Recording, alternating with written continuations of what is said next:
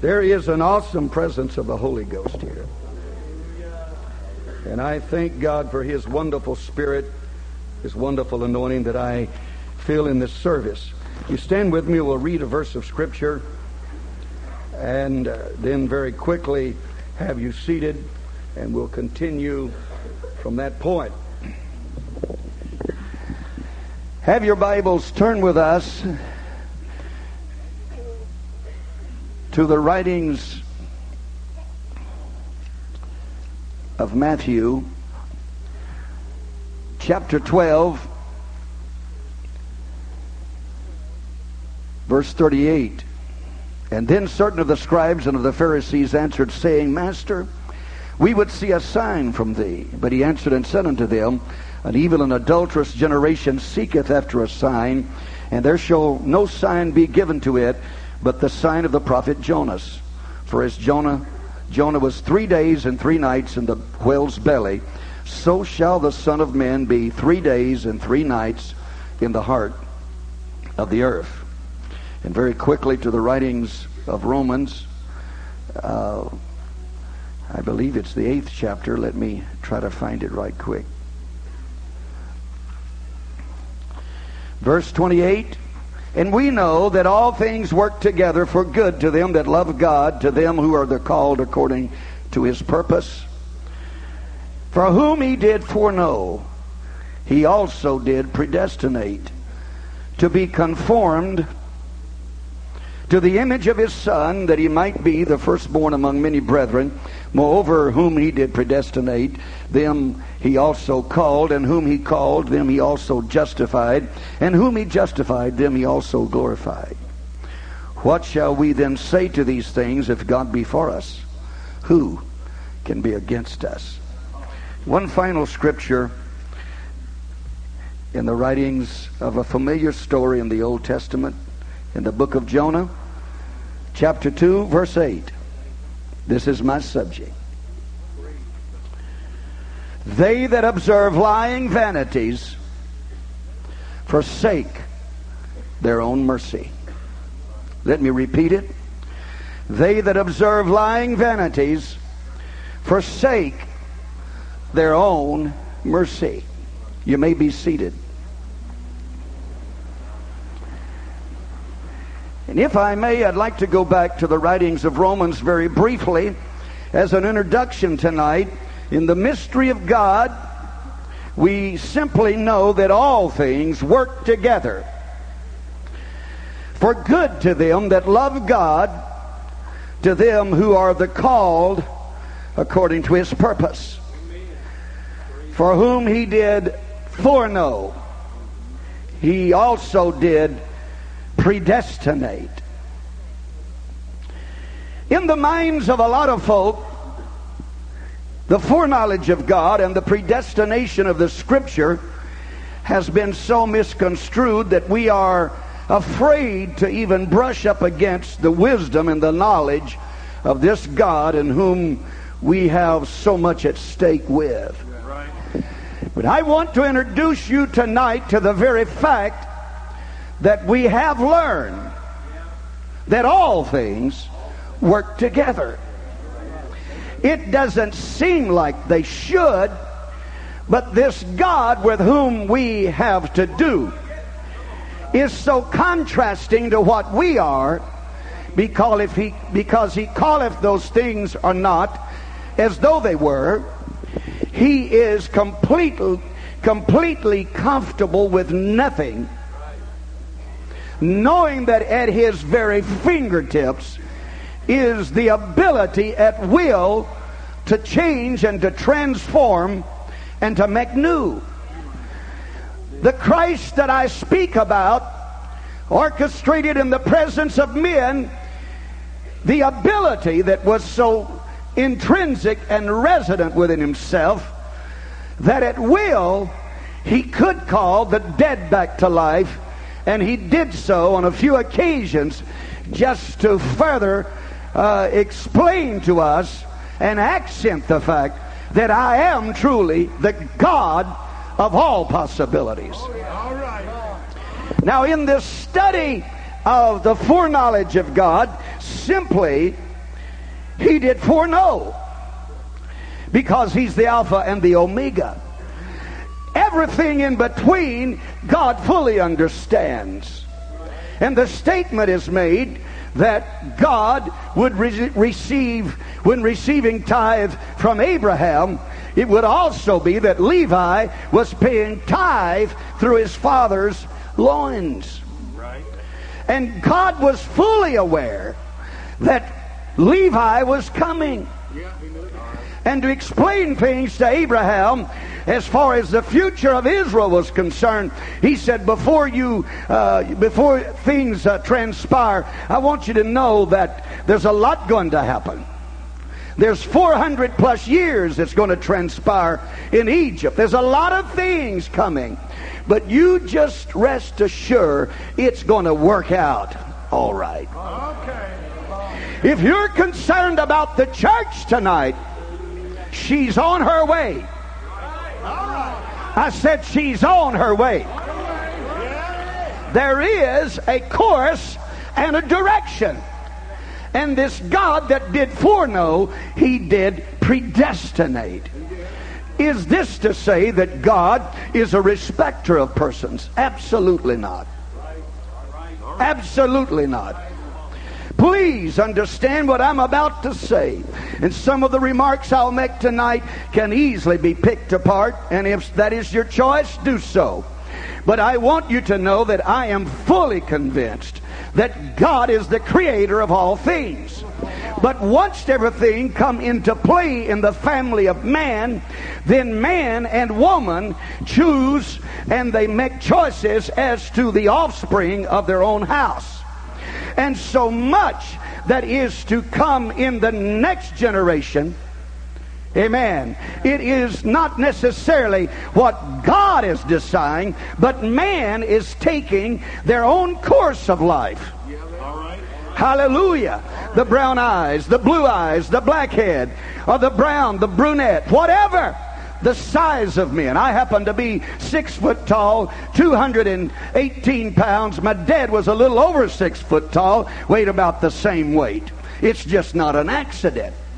And God, in His wisdom, before I ever met up with Joyce Porter as a kid going from church to church, and at 13 years of age, settling it in my mind and said, someday when it comes time to get married, I'll marry Joyce Porter. I never dated another girl. I only went with her. I decided this is it. It's determined.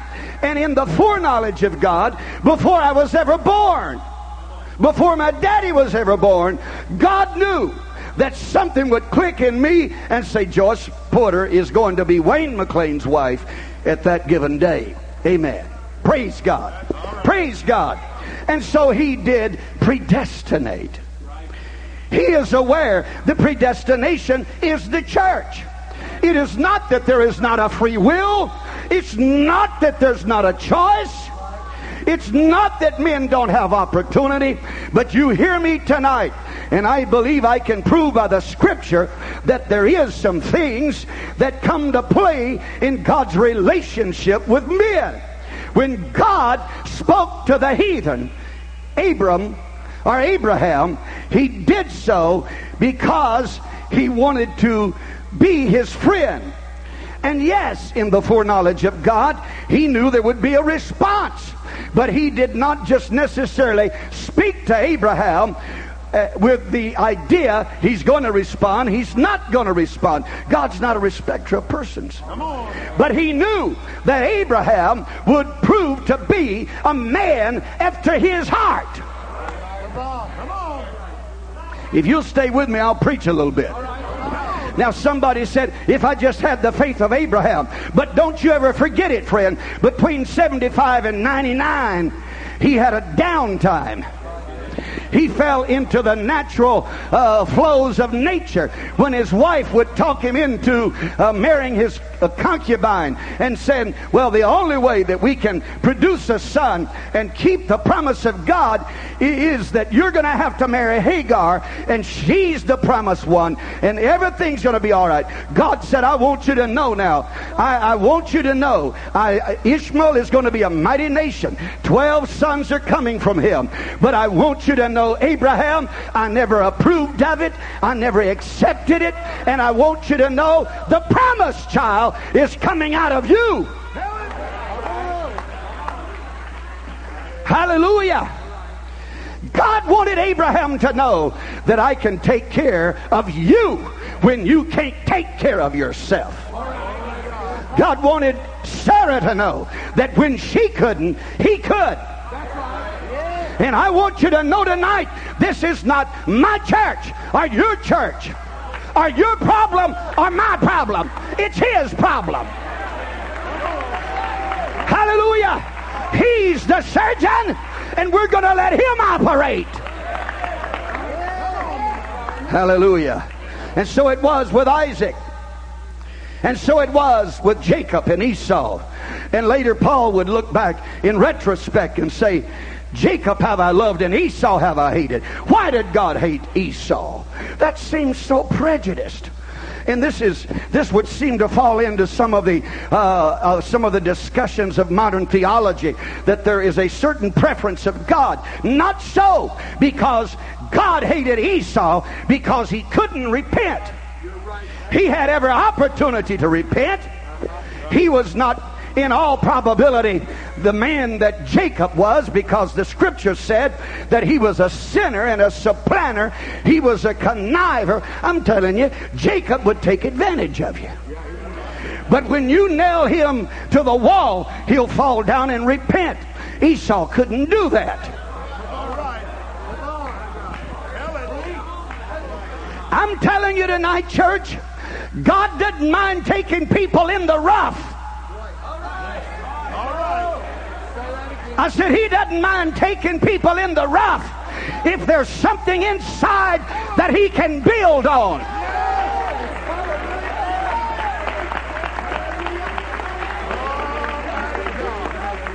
Hallelujah. And so Esau is no longer listed among the name of the children of faith. Moses had a choice. Schooled in the house of Pharaoh, reared in the midst of splendor, 40 years of age, there is a murder and there is a rejection, and then he goes to the backside of nowhere and there's another 40 years. But God is saying, I'm telling you, son, it's going to take me 80 years to get you ready, but I'm going to work on you. I like you. And the reason I like you is there's something in you that is moldable and it's pliable. I'm telling you, church, the potter at the potter's wheel, simply after a time of exasperation, molds that clay that's almost a vessel and said, it's not what I want it to be. There's something missing. And he starts plying again with his fingers that soft clay. And the Bible said he makes it again another vessel. And as long as there's any possibility of you being what God wants you to be, he's going to work on you. Hallelujah.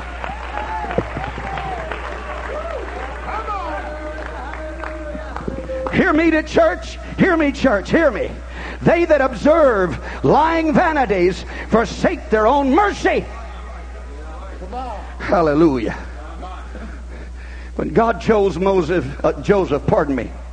when he chose Joseph, he chose him in the rough. He chose him as a kid. He chose him as a dreamer. At 17 years of age, he's on his way to prison. Amen. So he had to dream young, and he was arrogant in his dreams. He had his attitudes.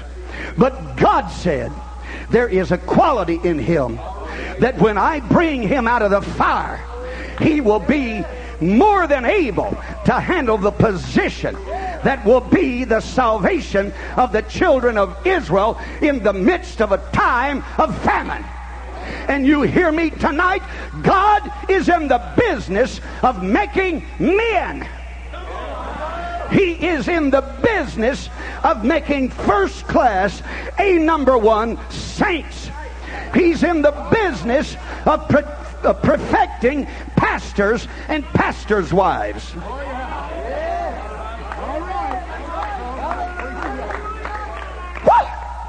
Hallelujah. You say, Brother McClain, I've had it. No, you hadn't had it yet. You just thought you've had it. He's just now getting ready to start surgery. All you've been feeling the effects of is the anesthesia. But I'm telling you, the surgery's got the surgeon's got his scalpel, and he's about ready to work on you. You said, I've had all the problems I can stand. I understand. You're going to trip out, but God's going to keep working on us. And let me reiterate tonight, it's not what's outside these walls that is the concern of God. It's what's inside these walls. He told the brethren at his ascension that you're to begin it in Jerusalem. Repentance and baptism. Baptism will be in Jerusalem. And I want you to know, you're to go there and stay there and tarry until. And tarry until. There has got to be. This is an emergency moment. There has got to be an apostolic stirring. It cannot be by a preacher. It cannot be a sermon.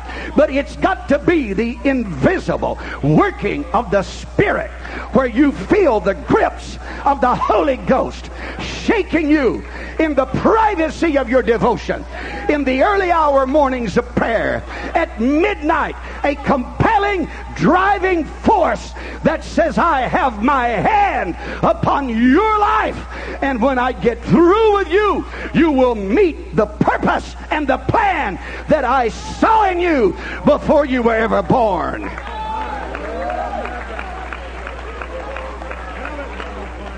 They that observe lying vanities forsake their own mercy. And if we're not careful, we'll miss our point. We'll find a course in the wrong direction. But I'm telling you tonight, God has a plan for the church. Proverbs 28, he that covereth his sins shall not prosper. Hallelujah. Whosoever confesseth and forsaketh them shall have mercy. 1 John, a familiar verse to all of us, 1:9. If we confess our sins, he is faithful and just to forgive us from our sins and to cleanse us from all unrighteousness. I want to get off of the subject just briefly. And I know it's not the protocol maybe to use yourself. But you see, it's rather ironic that what I'm preaching about really relates to me, because if there's anything that I have done of late, over and over repeatedly, I have got on the floor and I've closed my closet door and I've asked him to take his scalpel out and cut me apart.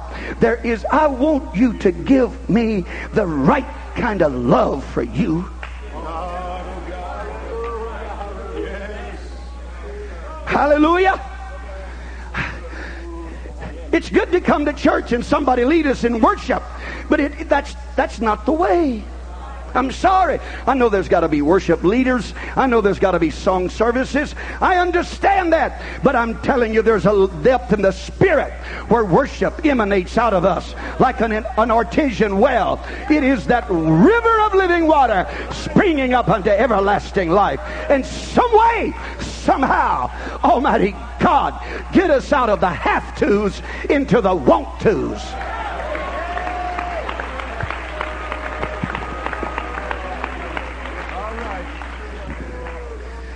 If I cross your theology, forgive me. But you hear me, church? We ought to have to come to the crossroads, and it's not going to be compelling and mandating to the saints, you've got to go to church. If they've got to go, you're not going to have a revival. That's right. That's right. If they have to pay their tithes, you're not going to have a revival. If they can't have enough spiritual tenacity to know that television's wrong and the displays of video is wrong, you're not going to have a revival preaching against it.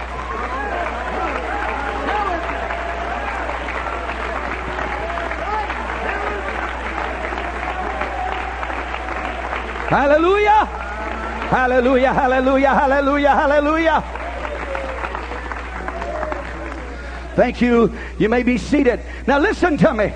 I'm not here not to just go down and pick on the pet things, and even though these are things that we love and cherish. But you hear me. The holiness outwardly that we all agree on has got to be, and it's already been said, but I must repeat it. It's in my spirit. There has to be a commensurate relationship inside of us, or I am a bald-faced hypocrite.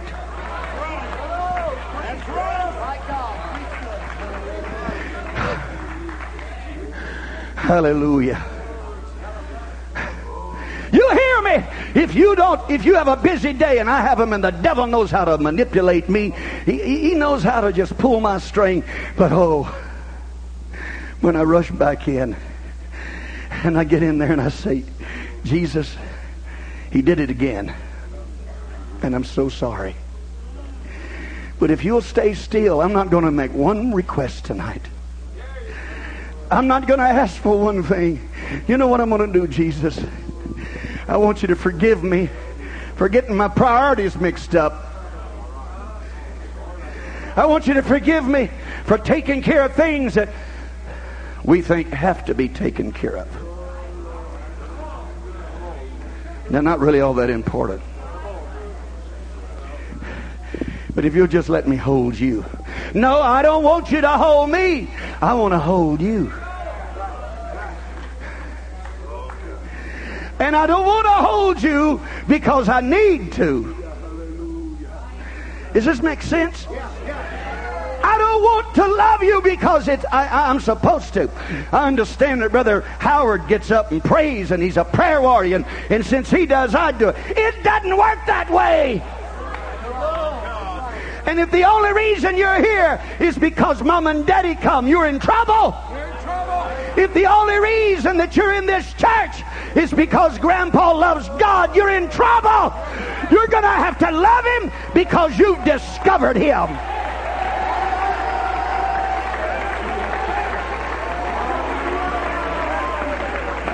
Hallelujah. Hallelujah.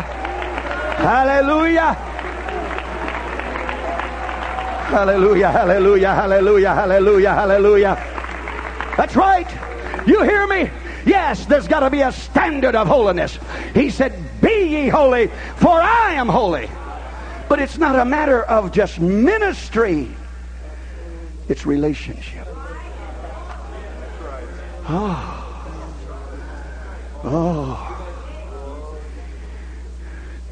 You know the fruit, the tree by the fruit. And when you look at that apple, you know where it comes from. It's relationship. I love Him. I love Him. I love my wife enough that I apologize on a regular basis. I'm sorry I didn't call. Well, Wayne, why didn't you call? I'm sorry. I got busy. I'm sorry. I'm sorry. I'm sorry. You say, well, you're kind of henpecked. I love it.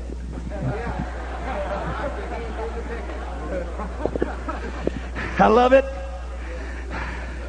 My son-in-law, my newest son-in-law, Kelly Patrick's here, and my nephew, Darren Shelton's here, and TBC president flew up to make sure they were here. Brother Enzi. And I showed Kelly some of those little notes. I don't know when she does it, because I always get my clothes together, and that way if I don't put everything in there, I'm to blame. But all through my clothes, these little notes. She is in Wichita, Kansas at the ladies' meet out there, but she had time to write all these little notes. I'm missing you. I'm praying for you, and I hope you preach good. I'm going to be praying.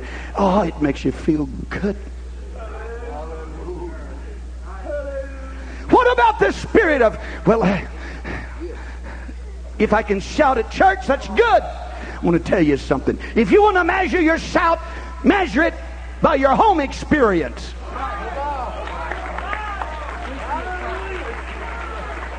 Or rather, measure it when Brother Howard's not at the church. and there's nobody here but the caretaker, and you get in one of those Sunday school rooms and you cut a rug, and when you finish, nobody knows you did it but the caretaker. Hallelujah! You hear me? And I done the same thing we all do. I prayed today, and you did too. But let me tell every one of you evangelists this. If your prayer life is predicated on you're getting a sermon, you're a cheap excuse.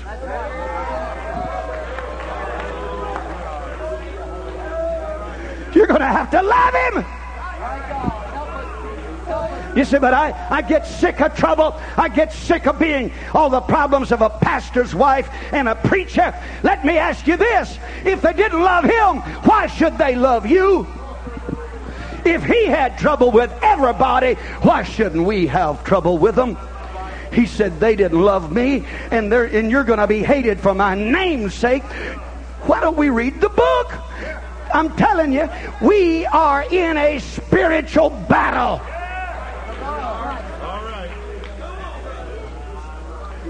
Hallelujah. Hallelujah. I'm about ready to start. The psalmist said it like this in 31:6. I have hated them that regard lying vanities. I've hated them. I've hated them. I've hated them. I've hated them. Hallelujah. Now, let me go on to the subject that I introduced tonight concerning lying vanities. In the writings of Matthew 12, the sign of Jonah was given as to the time frame that Jesus would spend in the tomb. There is two very definite points of thought concerning the death of Jonah. One is not a popular view, and that is that Jonah actually died. It's not a popular view, but the Scripture insinuates a lot.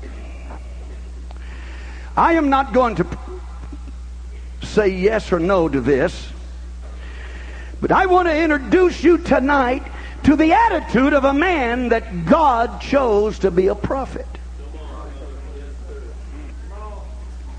God would have never chose that man if he had not submitted to the call. And if you don't recognize you're called, then God is going to leave it up to you. But once you say, all right, God's stirring me, then there is a responsibility with that acceptance. And I'm telling you tonight, this church has admitted we're the church. We've got the message.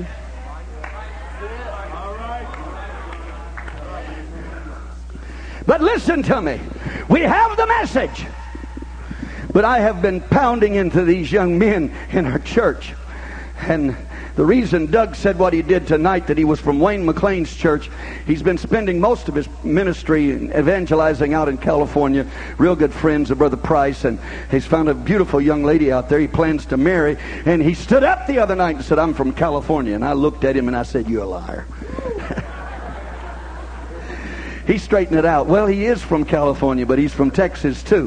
Hallelujah. But I'm telling these young men, I want them to know that the thing that's got to happen, there has got to be a restoration of apostolic revival. And I believe I can say, and I believe that these other men that have spoke would say the same thing with me. If you think the honor, and please, Brother Howard, don't take offense to this. If you think the high honor of being a preacher is preaching one night at the Ark meeting in Tulsa, you're wrong. I am so sick. I am so sick of preaching a sermon and a few people saying, that's good, oh, that's great, and we go home, and in a week's time we're back in our old rut and we hadn't changed. You ever feel that, Brother Booker? You ever feel that, Brother White? How many times have you preached that way, Brother Howard? And it's almost like wasted motion. And I've prayed and I've said, oh God, if it's not me, let it be a younger man. And somewhere put the anointing of the Holy Ghost on the apostolic church, that we don't come and just hear a sermon, but heaven walks in and the Spirit transforms us to a deeper dimension of the Holy Ghost.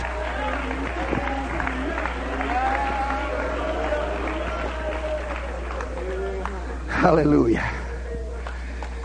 They that observe lying vanities forsake their own mercy.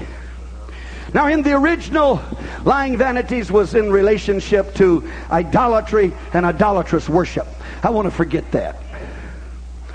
They that observe lying vanities do it to their own hurt in forsaking their own mercy.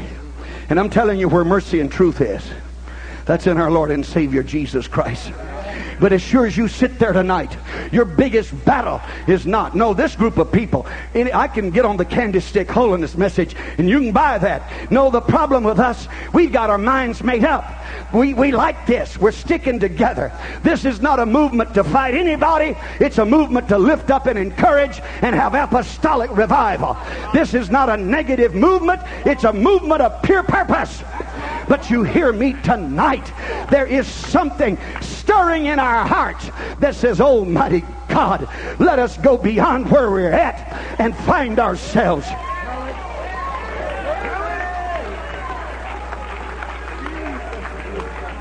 And lying vanities are that we're worried about, and the men are pressing me on the church.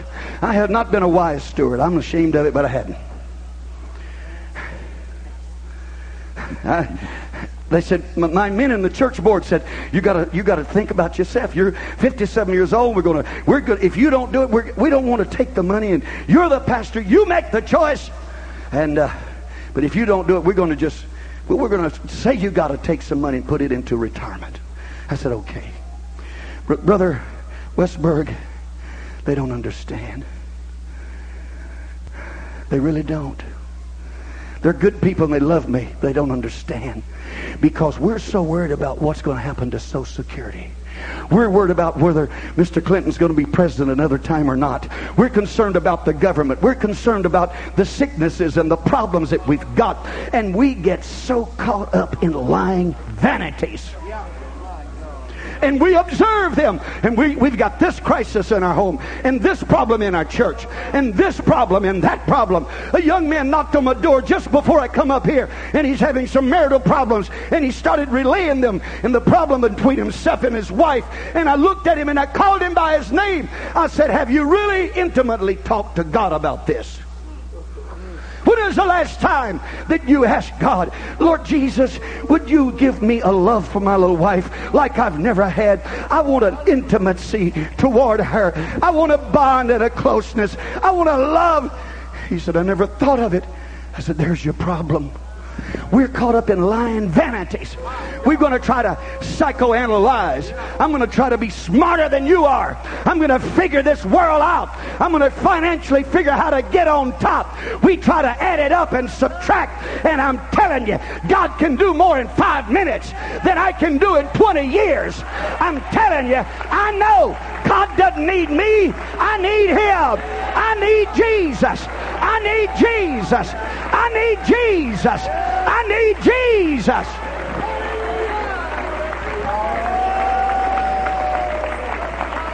Hallelujah.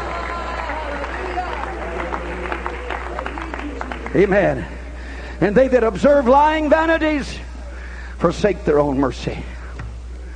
And so it was that day God said to Jonah, I need you to go to Nineveh. Oh? He said, I won't go. I've got plans. We've got problems in our churches. I've got problems. I've got good people and they've got problems with them. There's good people here and we got problems with them. We're in an age, if we're planning a vacation, I'm sorry. I'll be back in a few days. The burden of the church is no longer predicated on what thus saith the Holy Ghost, but it's what does our calendar say. We reach renting a place. Brother Pastor, you know I support the church. I put $5,000 in tithes last year, gave to missions. I support the... That's right. But we are believing lying vanities. And we're not willing to let the Holy Ghost decide when we go and where we go. Oh, hallelujah. About 30 years ago, we were evangelizing. And during the Christmas break, when things are bad and tough, Brother Kilgore's asked us to come by and preach a night. You know, he felt sorry for us, and I thank God for his compassion. But you know what happened? Revival broke out. And I watched that church rally during a time when they would rather be home with turkey and dressing and kids. And I watched that church rally, and it wasn't a young preacher. God help us. I look back and I think, oh, Lord, how you can do things. But you know what? He would take our inexperience and our lack of able, and he would just fill people with the Holy Ghost, and it went on for weeks and weeks and weeks. But those people were pulling, more God, more God, more God. And I'm telling you, church, we have chased our dreams. We're concerned. I hope I'm not meddling too much. There was a time that we couldn't get a necktie on a man in church. I remember when I was a kid, they preached against neckties at fellowship meetings. Anything that you could preach against, they'd preach against it. Now we've come across the tracks. We've got beautiful edifices. We've got good jobs. We're educated. We've got every type of degree set in our churches. We have come across the tracks, and we look good. And I don't think there's nothing wrong with that. And I like it. It looks great. But you know, there's more emphasis put on whether it's straight or not.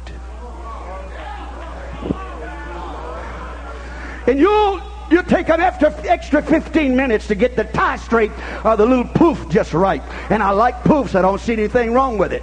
There's a lot of things some guys say I don't like. It doesn't really bother me. That's no problem. But I tell you what I don't like. You spend an hour getting ready to go show yourself, and you haven't spoke to Jesus all week. You are chasing lying vanities. And you've got some spiritual problems.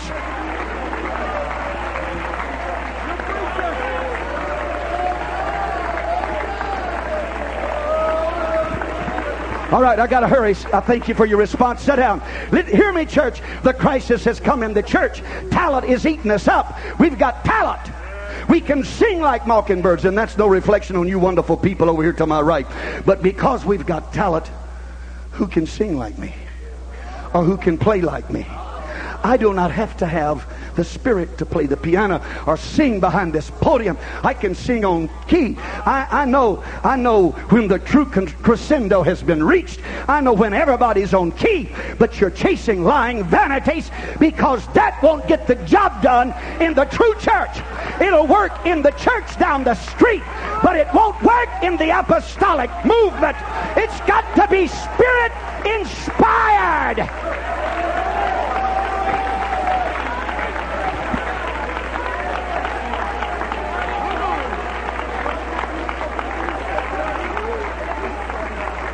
Thank you. Be seated. You see, Brother Fuller, let me have a little help here. I want to go back to my wife again. But you want to know my measure of relationship with God, whom I cannot see, is based on what is my relationship with a wife of 37 years that I see on a regular basis that have disagreements. Some of you hadn't had none, huh? And can I love in the midst of them? Hello. Hello. Hello. Praise God. I'm telling you, we're going to have a baptism of love of each other. You see, my wife's got a lot of hang-ups. Maybe the husband's hang-ups that's bothering her with her few hang-ups. And there's going to have to be a lot of giving and taking and falling back in love with each other. By this your men know you're my disciples, if you have love one for another. And we're going to have to love each other. You want to know? You may be seated. You want to know why there's a lot of disagreements and arguments among the ministry, among the saints, and among the laity? I'll tell you why. You say it's the devil. No, it's the devil that God allows to come. He says it's fine if you come by Brother Shadwell's church. I want him to see that they are not as spiritual as they think they are. They get this in their heart and they can't handle it. Or it comes to Wayne McClain's and I have it. Or it comes to Brother Howard's. And people that you thought could just, well, that's like water on the duck's back. No, it soaks in. Because we're chasing lying vanities.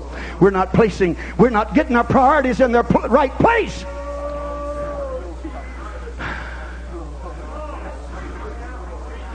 Oh. And I know I'm using personal reference, but a few weeks ago we preached, was worn out. You know how it is on Sunday night. And about 2 o'clock in the morning I was wide awake. I was wore out to a frazzle. And I went to the restroom and I got up, like a voice said, now you're really preaching big, but can you match it? And I said, I'll try. And I went into my secret place. I got a closet, it's just right. I have to angle across it to get in there. I shut the door. And I said, Jesus, I'm probably the biggest failure. I'm probably one of the biggest hypocrites. Because my character is not near what it needs to be. I've got so many flaws. My wife has been so sweet to put up with me. But I just want to thank you. I apologize for being tired. But if you want to wake me up at 2, it's a privilege. My God.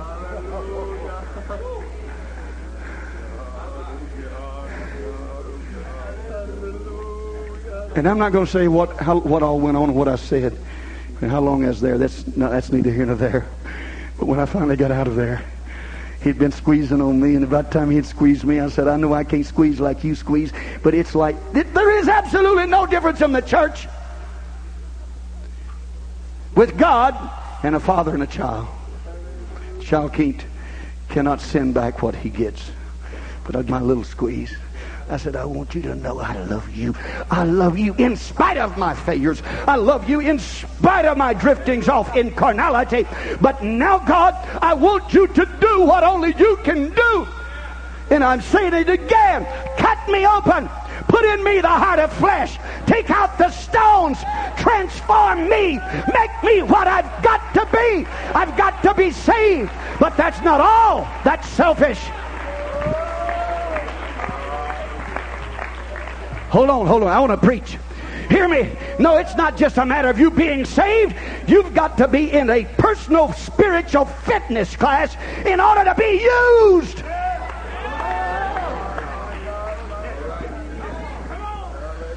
Hallelujah. And what we call a trial of the devil is the making of the man. God knew, I've got a job for Joseph, but it'll take 13 years to get him out of boot camp. About the time he thinks he can handle it, God checks him out a little bit, and now he can't handle it yet. Joseph, I know you don't understand it, but the only way I can make you what I've got to have a man that's got steel in his bones. I've got to have a man that's got wisdom and insight, and he's got to be in sync with the Spirit. And the only way I can get you there is just as they preach today, it's going to have to hurt to get you there. But because I know the fiber of your inner being, you'll take it. And the man that said, I'll tell the king as soon as I get out of here, forgot 2 years and come and finally told. 30-year-old man walks out. He's bleached with prison. His skin is extra white. That beauty of the sun is gone.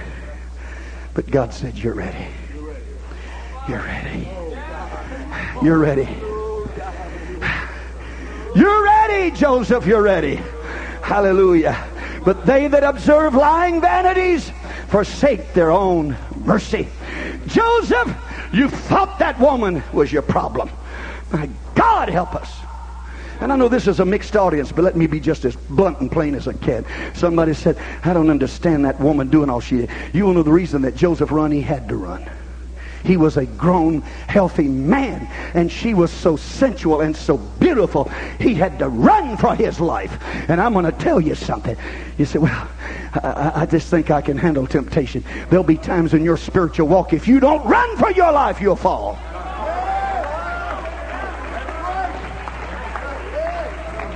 And the more you're harassed, and the greater it gets, and the harder it gets, and the devil keeps on. But remember this, when it was all over, Joseph told his brethren, you meant it for evil, God meant it for good. God was making me what I had to be. I wasn't what I thought. I didn't have what I thought I had. Hallelujah. And they that observe lying vanities, forsake their own mercy.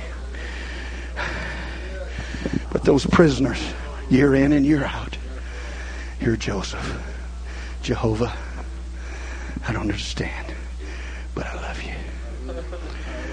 I don't know why I'm not having a revival. I don't know why things are not going like they need to be, but I love you. But God said you don't understand it. But it's almost like a father that tells his boy, next year, son, next year, because next year you're going to be 6 foot tall, and then I can talk some things with you. And next year, son, when you're a little more stable, I can talk a little more. I'm getting you ready for the field. Am I off course to preach like this? Hear me, church. If there was an apostolic ministry in the book of Acts, I believe at the final moments of the church, there will be a restoration. And I'm not making any disagreement with anything that's been said, but I firmly believe that God Almighty is going to bring about a restoration of apostolic ministry. I believe that functioning and flowing through our churches will be a systematic miracle of the Spirit. I believe that there will be anointing on young men who are just now feeling the call to preach, that will drip from them with the unction of Almighty God. But you're not going to get there simply by following and observing lying vanities and forsaking your mercy. But you're going to go back to the mercy seat, and you're going to sit at the feet of the King and say, Jesus, I know where my strength comes from. You're my help. You're my strength. You're my life. Jesus, Jesus, Jesus.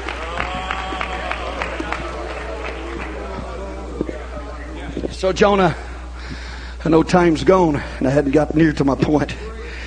Jonah said, I'm not going. We've reached a place in Pentecost.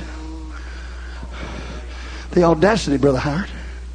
You're calling an all-night prayer meeting without letting us have a month's time to know about it.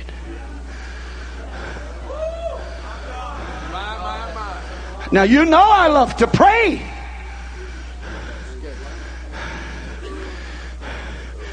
I'm telling you, I may meddle with preachers, but I'm sick of it. I am sick. You can't have a revival in November. It's deer season. I'm sick. You can't have a revival the last of November. It's Thanksgiving.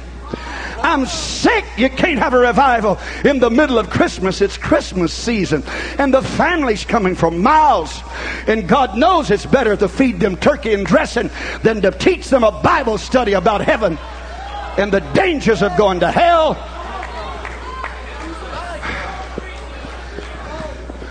And then it's every occasion of the year. And dear God, we're struggling to find, when can I have a revival? I got 2 weeks here and a week here. And is it all right with everybody? Hey, all you the faithful saints that do come on occasion, is it all right? I'm telling you, we've been observing some idols. And our job has got to be an idol. I'm off course, I know, a little bit to some of you, but our jobs have got to be an idol. And we call the job a blessing because you make an extra $10,000 a year with overtime. But I'm telling you, it's your curse, and you're ignoring what you ought to look at, and that's the mercies of God. And you think because you can put a fat check in the church and come and go spiritually dried up that you're blessing the church. It's not all in money. We need a prayer warrior. We need somebody searching out for Jesus.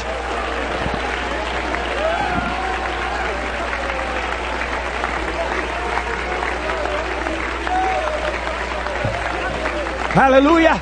Sit down. Sit down. Hey, I love your beautiful hairdos, ladies. I love you good-looking men with good, clean haircuts. And we're proud to represent the church. But we are so arrogant in what we are.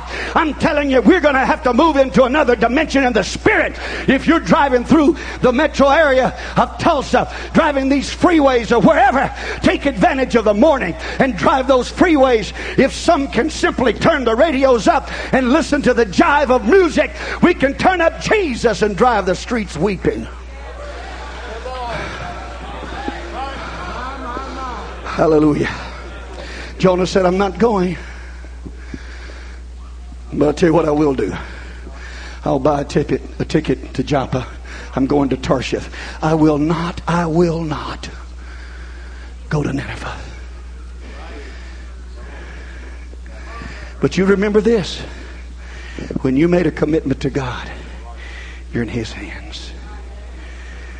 And if He knows it's in you to get it out of you, He's going to get it out of you. And you want to know why we're having some of the problems in the church? Pastor, I'm going to be as honest as I can be. Because you have been doing good. Few people pray through. So the best way to get to you, God knows you're basically honest.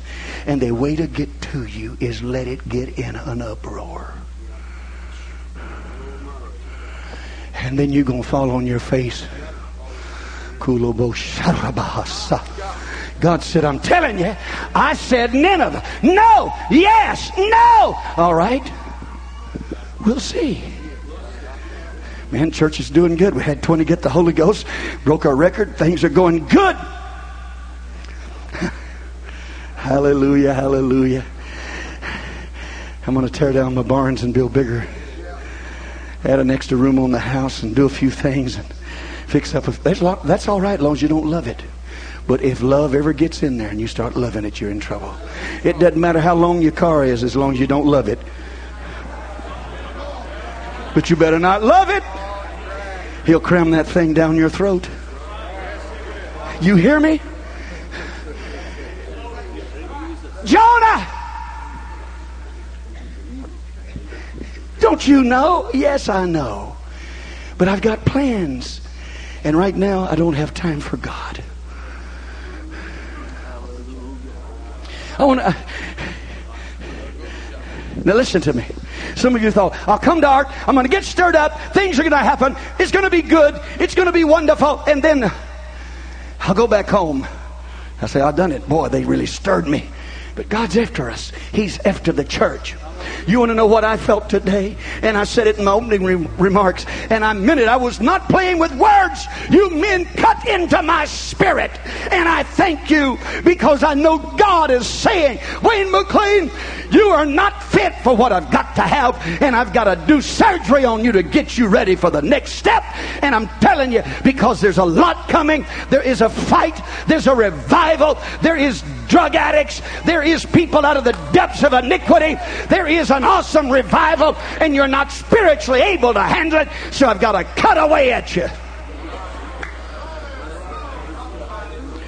And them that observe lying vanities forsake their own mercy. You forget God's grace. And how many days have you drove your car through the streets of the city? And you sweet little ladies, I'm not picking on you, I'm just being honest. And you had $100 bill and you were so happy. I can give my wife $100 bill and you think she's died and gone to heaven. She can take it and stretch it out. Sister Martin, you know what I'm talking about. And just look and buy and ooh and ah. And the best I can do is sit them all in a chair and go to sleep. But I'm telling you, there's a call coming. I'm calling you. Come on. Come on. It's another dimension. There's something else. There is a spiritual tuning in. I don't know if you got any of this in you, but I tell you what, this hindsight stuff is eating me up. Everywhere I turn, I hear somebody else made a mistake. A preacher fell. And good friends fall. And Brother Smith, I get on my face. God, Let me tell you, I've been on some little spiritual trips, and I don't want to be an egotist, but I got up there and I thought I was doing pretty good. And then I didn't pick up 1 ounce of nothing on that man. You say, what are you talking about? If I'd have been spiritually sensitive, I could have got on my face and crawled. The few times that he has told me, and I made a phone call at the right time, they've wept on the other end and said, thank you. But can I brag about the few I've called?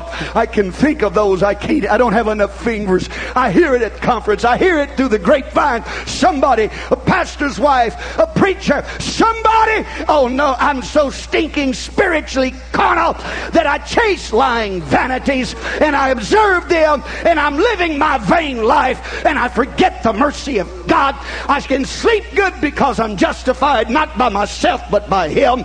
My sins are gone because of Him, but I'm not there right at the gates of heaven saying thank you, thank you, thank you. Talk to me, Jesus. Talk to me, Jesus. Wake me up, stir me.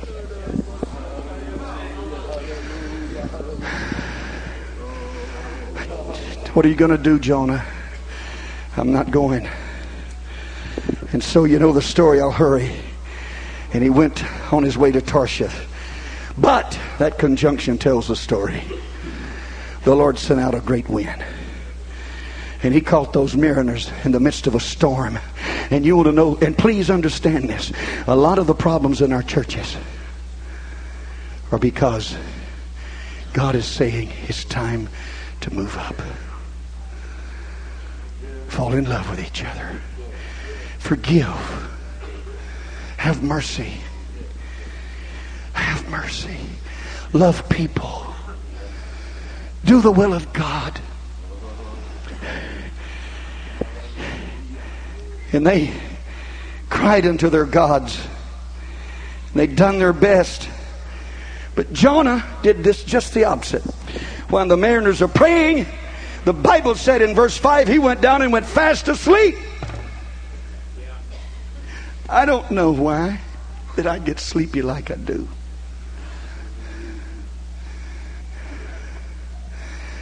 Brother McDonald, I don't need to be up here preaching. I need to be down here. I really don't. Because I go to sleep so many nights. And I wake up after the fact. We just lost one of the finest little families. Brother Smith, you know about him. I worked with him. I knew something was wrong. But the devil convinced me I had it solved. And I talked with him in my office. And we're going to do better. But the bad report is they're gone. And tonight there's a divorce pending in the courts. 2 of the little children are still in their school. And I hugged that little girl up. She's so pretty. I said, honey, I miss you. And she looked up at me and just this week said, I miss you. And you said, are you taking it personal? You better believe I am. If I hadn't been chasing and observing lying vanities, I could have prayed more. You said you're going to cause yourself to have a nervous breakdown. Not in the arms of Jesus, I'm not. I'm telling you, we're trying to find ourselves a little place to pacify the storm, but the devil knows he doesn't have a lot of time, and it's going to take warriors for the fight. He didn't say there wouldn't be a fight, but he said the gates of hell shall not prevail. That tells me there's a war at hell's gates.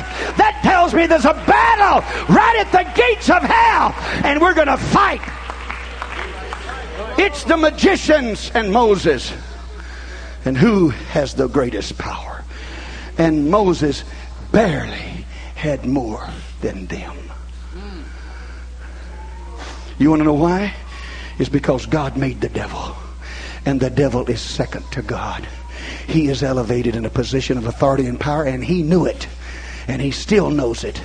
And he knows that if people don't trust God with all their heart, soul, mind, and strength, he can strip them of everything they are. And if you ever get off on a dream trip, you're out. You're out. You did run well, but what hindered you? And he went to sleep, and so I've slept, and you slept. I don't... Misread it if you will. But I am so amazed that mercy has kept me in spite of me.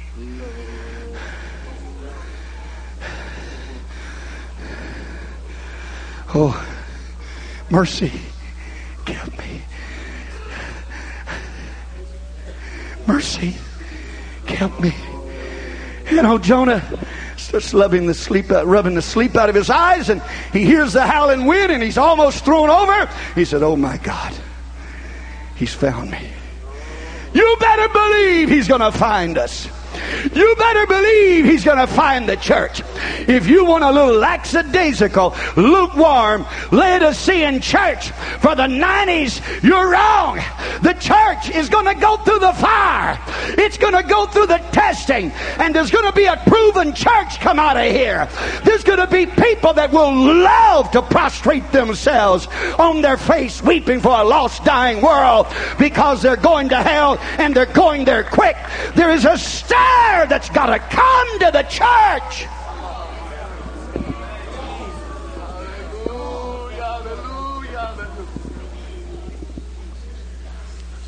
It has to come.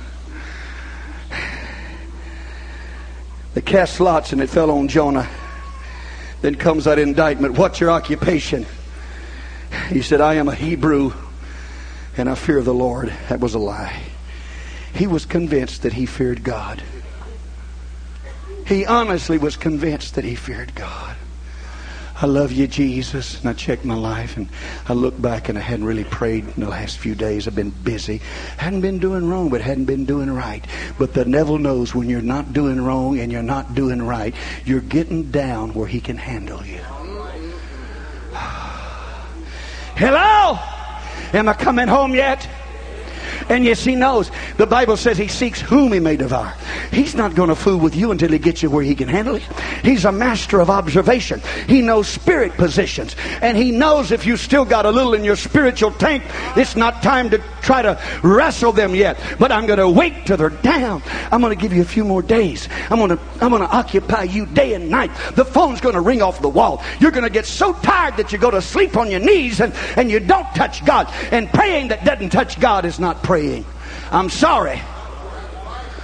I don't buy that. If I spend my hour, God honors that. If you spend an hour punching the wrong button, is your boss going to pay you for it? I'm telling you, if you don't get into the Spirit and pray through, you're not doing any good.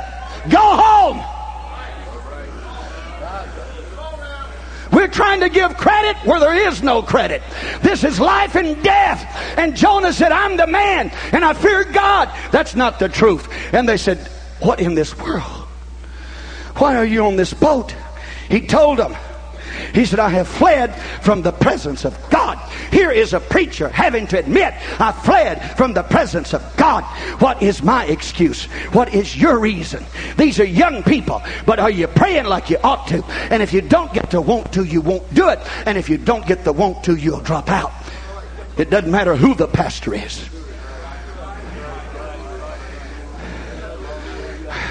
I feel like talking to you wives again. I know this is not protocol. I'm taking too much time. But some of you women, I feel the pastor's wife spirit right now. You have got bitter towards some of the saints because of problems. You better wash it out. You better wash it out. Because what God's doing is stirring your nest along with them. And if you'll stir to love, then God's going to send a revival. There's a transforming that's going to happen. And there's going to be hardship. You see, the pastor has to go through the valley with a saint.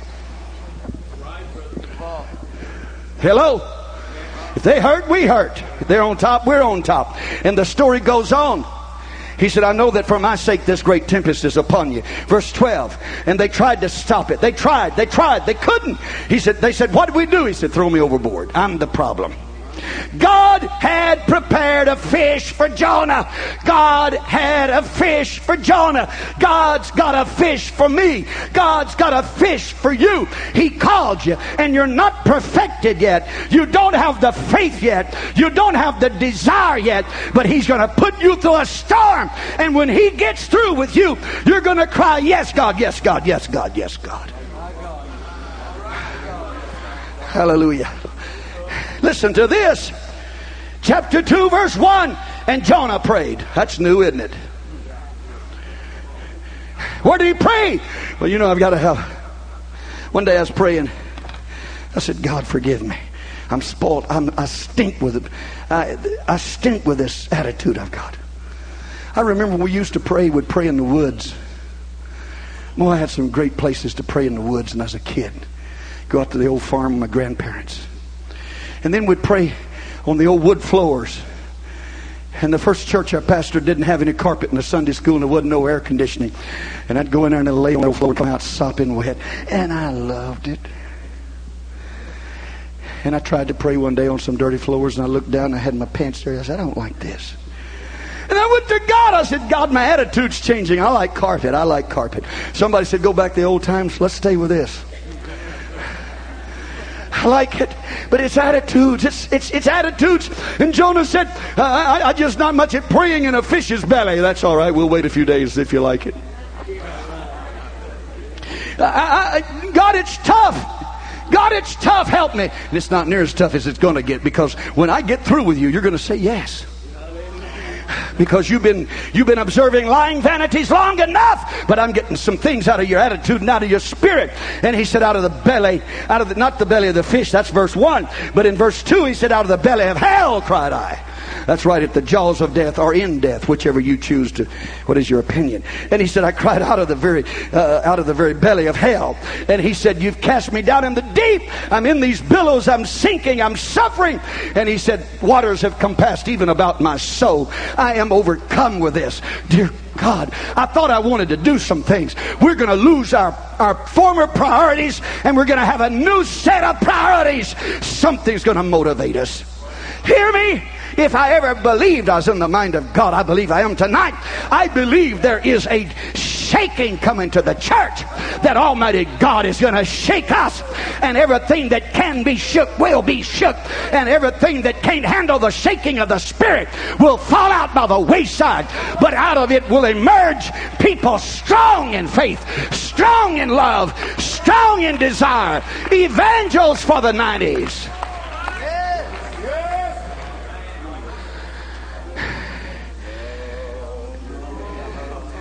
He said, my soul fainted within me, and I remembered the Lord. And my prayer came in unto thee in thy holy temple. And he said, they that observe lying vanities forsake their own mercy. I did it so long, so long. I forsook my own mercy. He said, I will sacrifice unto thee with a voice of thanksgiving, and I will pay that I have vowed. And at that time, he said, salvation is of the Lord. God, in his awesome wisdom, knew that Jonah was the man for Nineveh.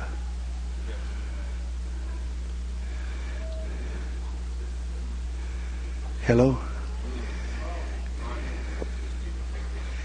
So I had to get him ready to go to Nineveh.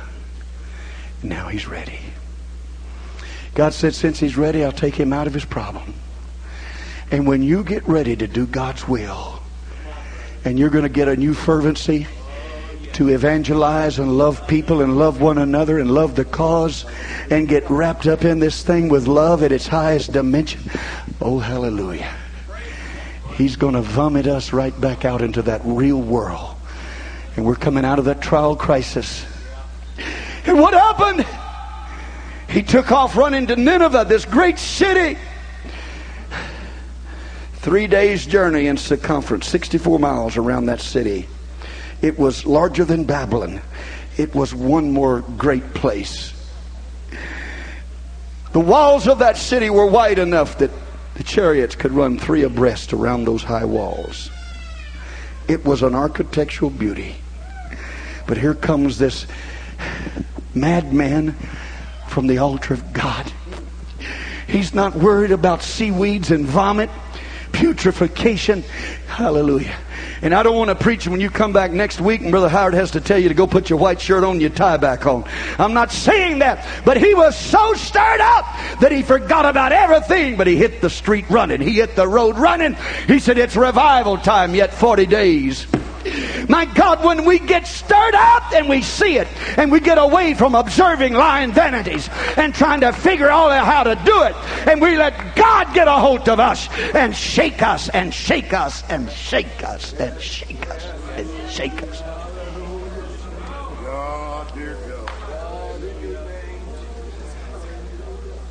I prayed this prayer.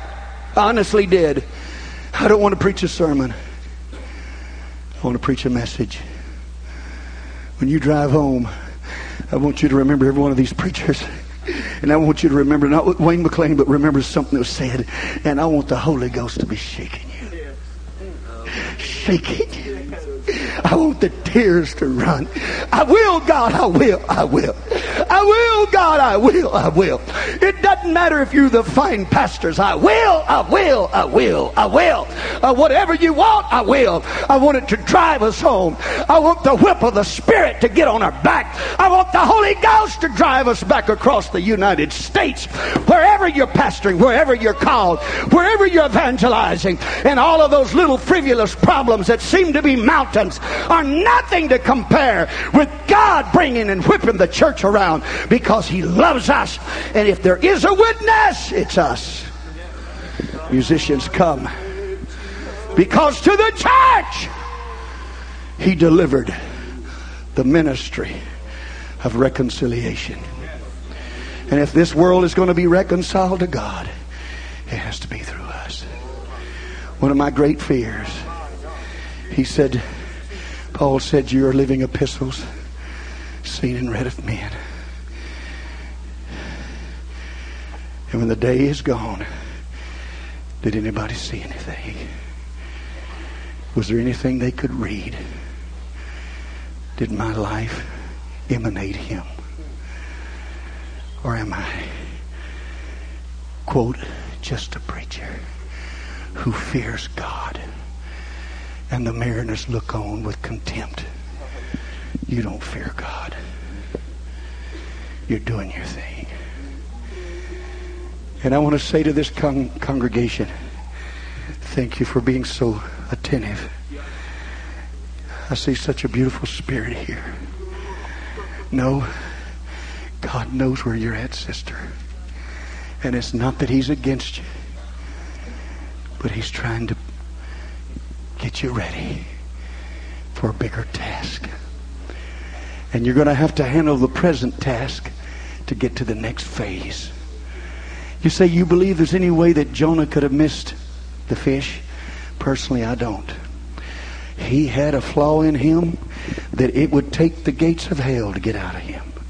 He had to get swallowed up with seaweed. He had to go through problems that a lot of people would never had to go through. But the only way that Jonah could make the evangelist God wanted was to the hell's gates and back. And I don't mind confessing, I've told Him, Lord, I'm not a young man anymore. I'm 57 years old. I don't know when my day is over. But if you're going to give me any time at all, equip me to be more effective. I want to be real. I want the Holy Ghost and its dynamic power to orchestrate out of us, and no man gets the credit. Forget my name and forget the names of the speakers. He said, if I be lifted up, I'll draw all men. It's not who we are, it's who He is. If we can just get Him up there, if He'll shine out of this church, the sick and the afflicted are waiting. Sin on every hand, they're waiting. Trouble everywhere, they're waiting. And God is saying, hold on, world, hold on. Somebody said, why didn't the Lord come back? I'll tell you why He hadn't come back. The work's not finished, and He's waiting on the church, and He's trying to whip us into line and get us into the place that we will be the evangelist of the 90s.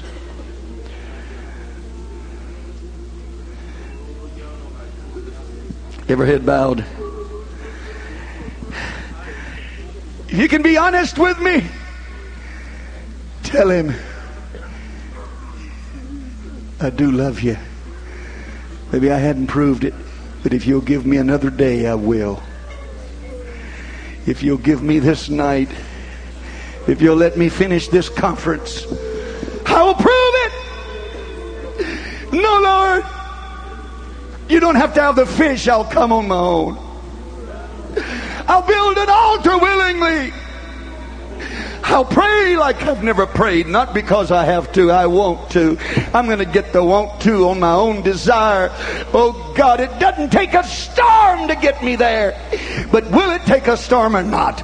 Maybe by God's mercy and grace, I can preach a sermon and these men can preach, and sermons will be preached tomorrow, and it'll bring us to a place in the crisis of this day that we will rise to the point and the time and say, yes, we will. So we fast and pray until the audience stands. Would you stand with me? There's no room for prayer. We'll just have to pray standing. They that observe lying vanities forsake their own mercy. Forsake their own mercy. Quit watching what somebody else is doing. Don't see if you're in step with your brother or sister. Don't see if you're like the neighboring pastor. God's got a walk that is yours. He's got a call that's yours. You're not somebody else. You're your own. You are specially anointed and blessed and called of God. There is talents that vary. Some of you have a greater talent in the ministry. Some of you have more abilities than others. I cannot match the size of some of the men on this platform, so I'm not trying to. I just want to be what He'll let me be.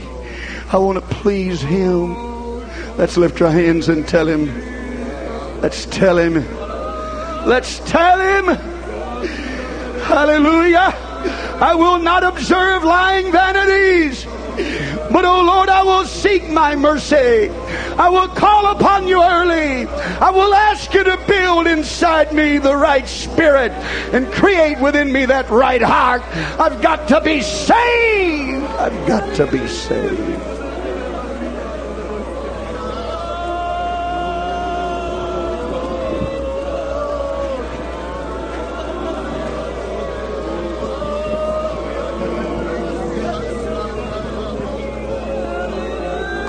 Come on, let's cry out to God.